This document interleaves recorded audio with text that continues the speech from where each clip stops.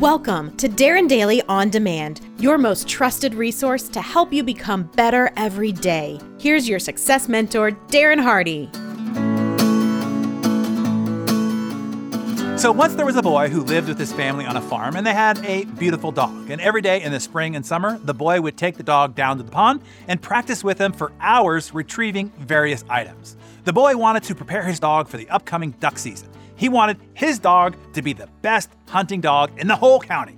As the fall and winter months rolled in, so did duck season. The boy and his well-trained dog were eager to be at their regular spot down at the pond near their house.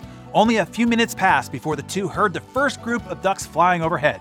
The boy slowly raised his gun and shot 3 times before hitting a duck, which landed in the center of the pond. When the boy signaled his dog to retrieve the dog charged through the duck blind and through the bushes towards the pond. However, instead of swimming in the water like he had practiced so many times, the dog walked on top of the water surface, retrieved the duck, and returned it to the boy. The boy was astonished. His dog had an amazing ability to walk on water. It was like magic.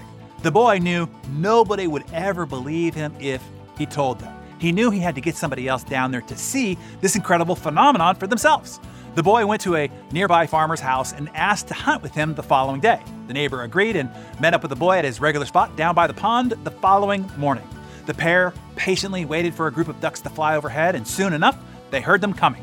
The boy told the neighbor to go ahead and take the first shot, which the neighbor did, hitting a duck. Just as the day before, the boy signaled to his dog to fetch the duck, and miraculously, the dog walked on the water again to retrieve the duck and back. The boy was bursting with pride and could hardly contain himself when he asked his neighbor, "Did you see that? What do you think?" The neighbor responded, "Well, I wasn't going to say anything, but evidently your dog doesn't even know how to swim." The boy sat in disbelief as his neighbor pointed out a potential flaw of the dog. Rather than recognizing what he just saw the dog do was miraculous. You see, people are funny creatures, aren't they? No matter how incredible or miraculous something is, they'll find the flaw.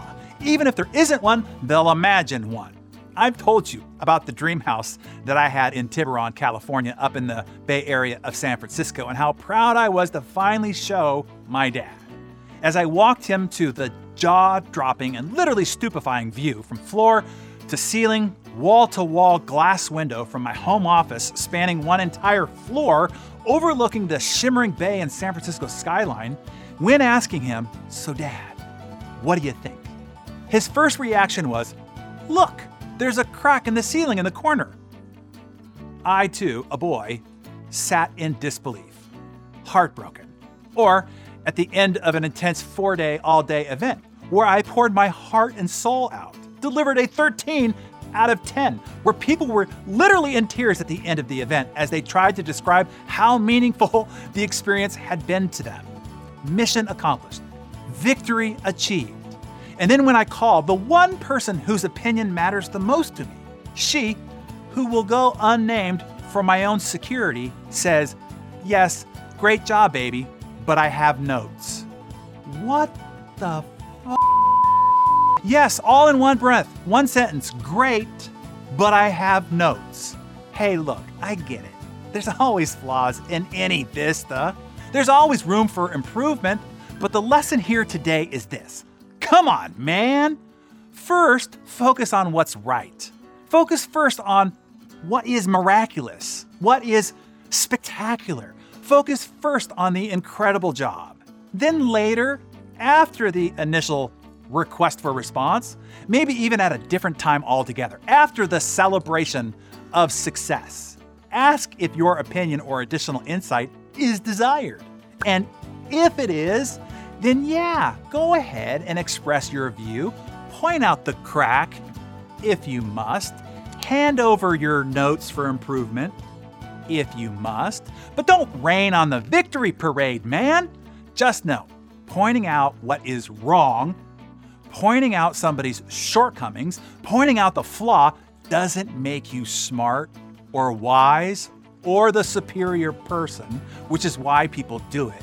It just makes you, well, mean and kind of douchey. And also know, we all have a tendency to do this. Me too. It's a natural human compulsion to find the flaw, to look for and find what's wrong. But let's not do that. At least, let's not do it at first. Can we come to that agreement here this morning? First, let's point out what's great. What is awe-inspiring and miraculous? What was done well? First, let's celebrate the victory. And then later, review for improvement.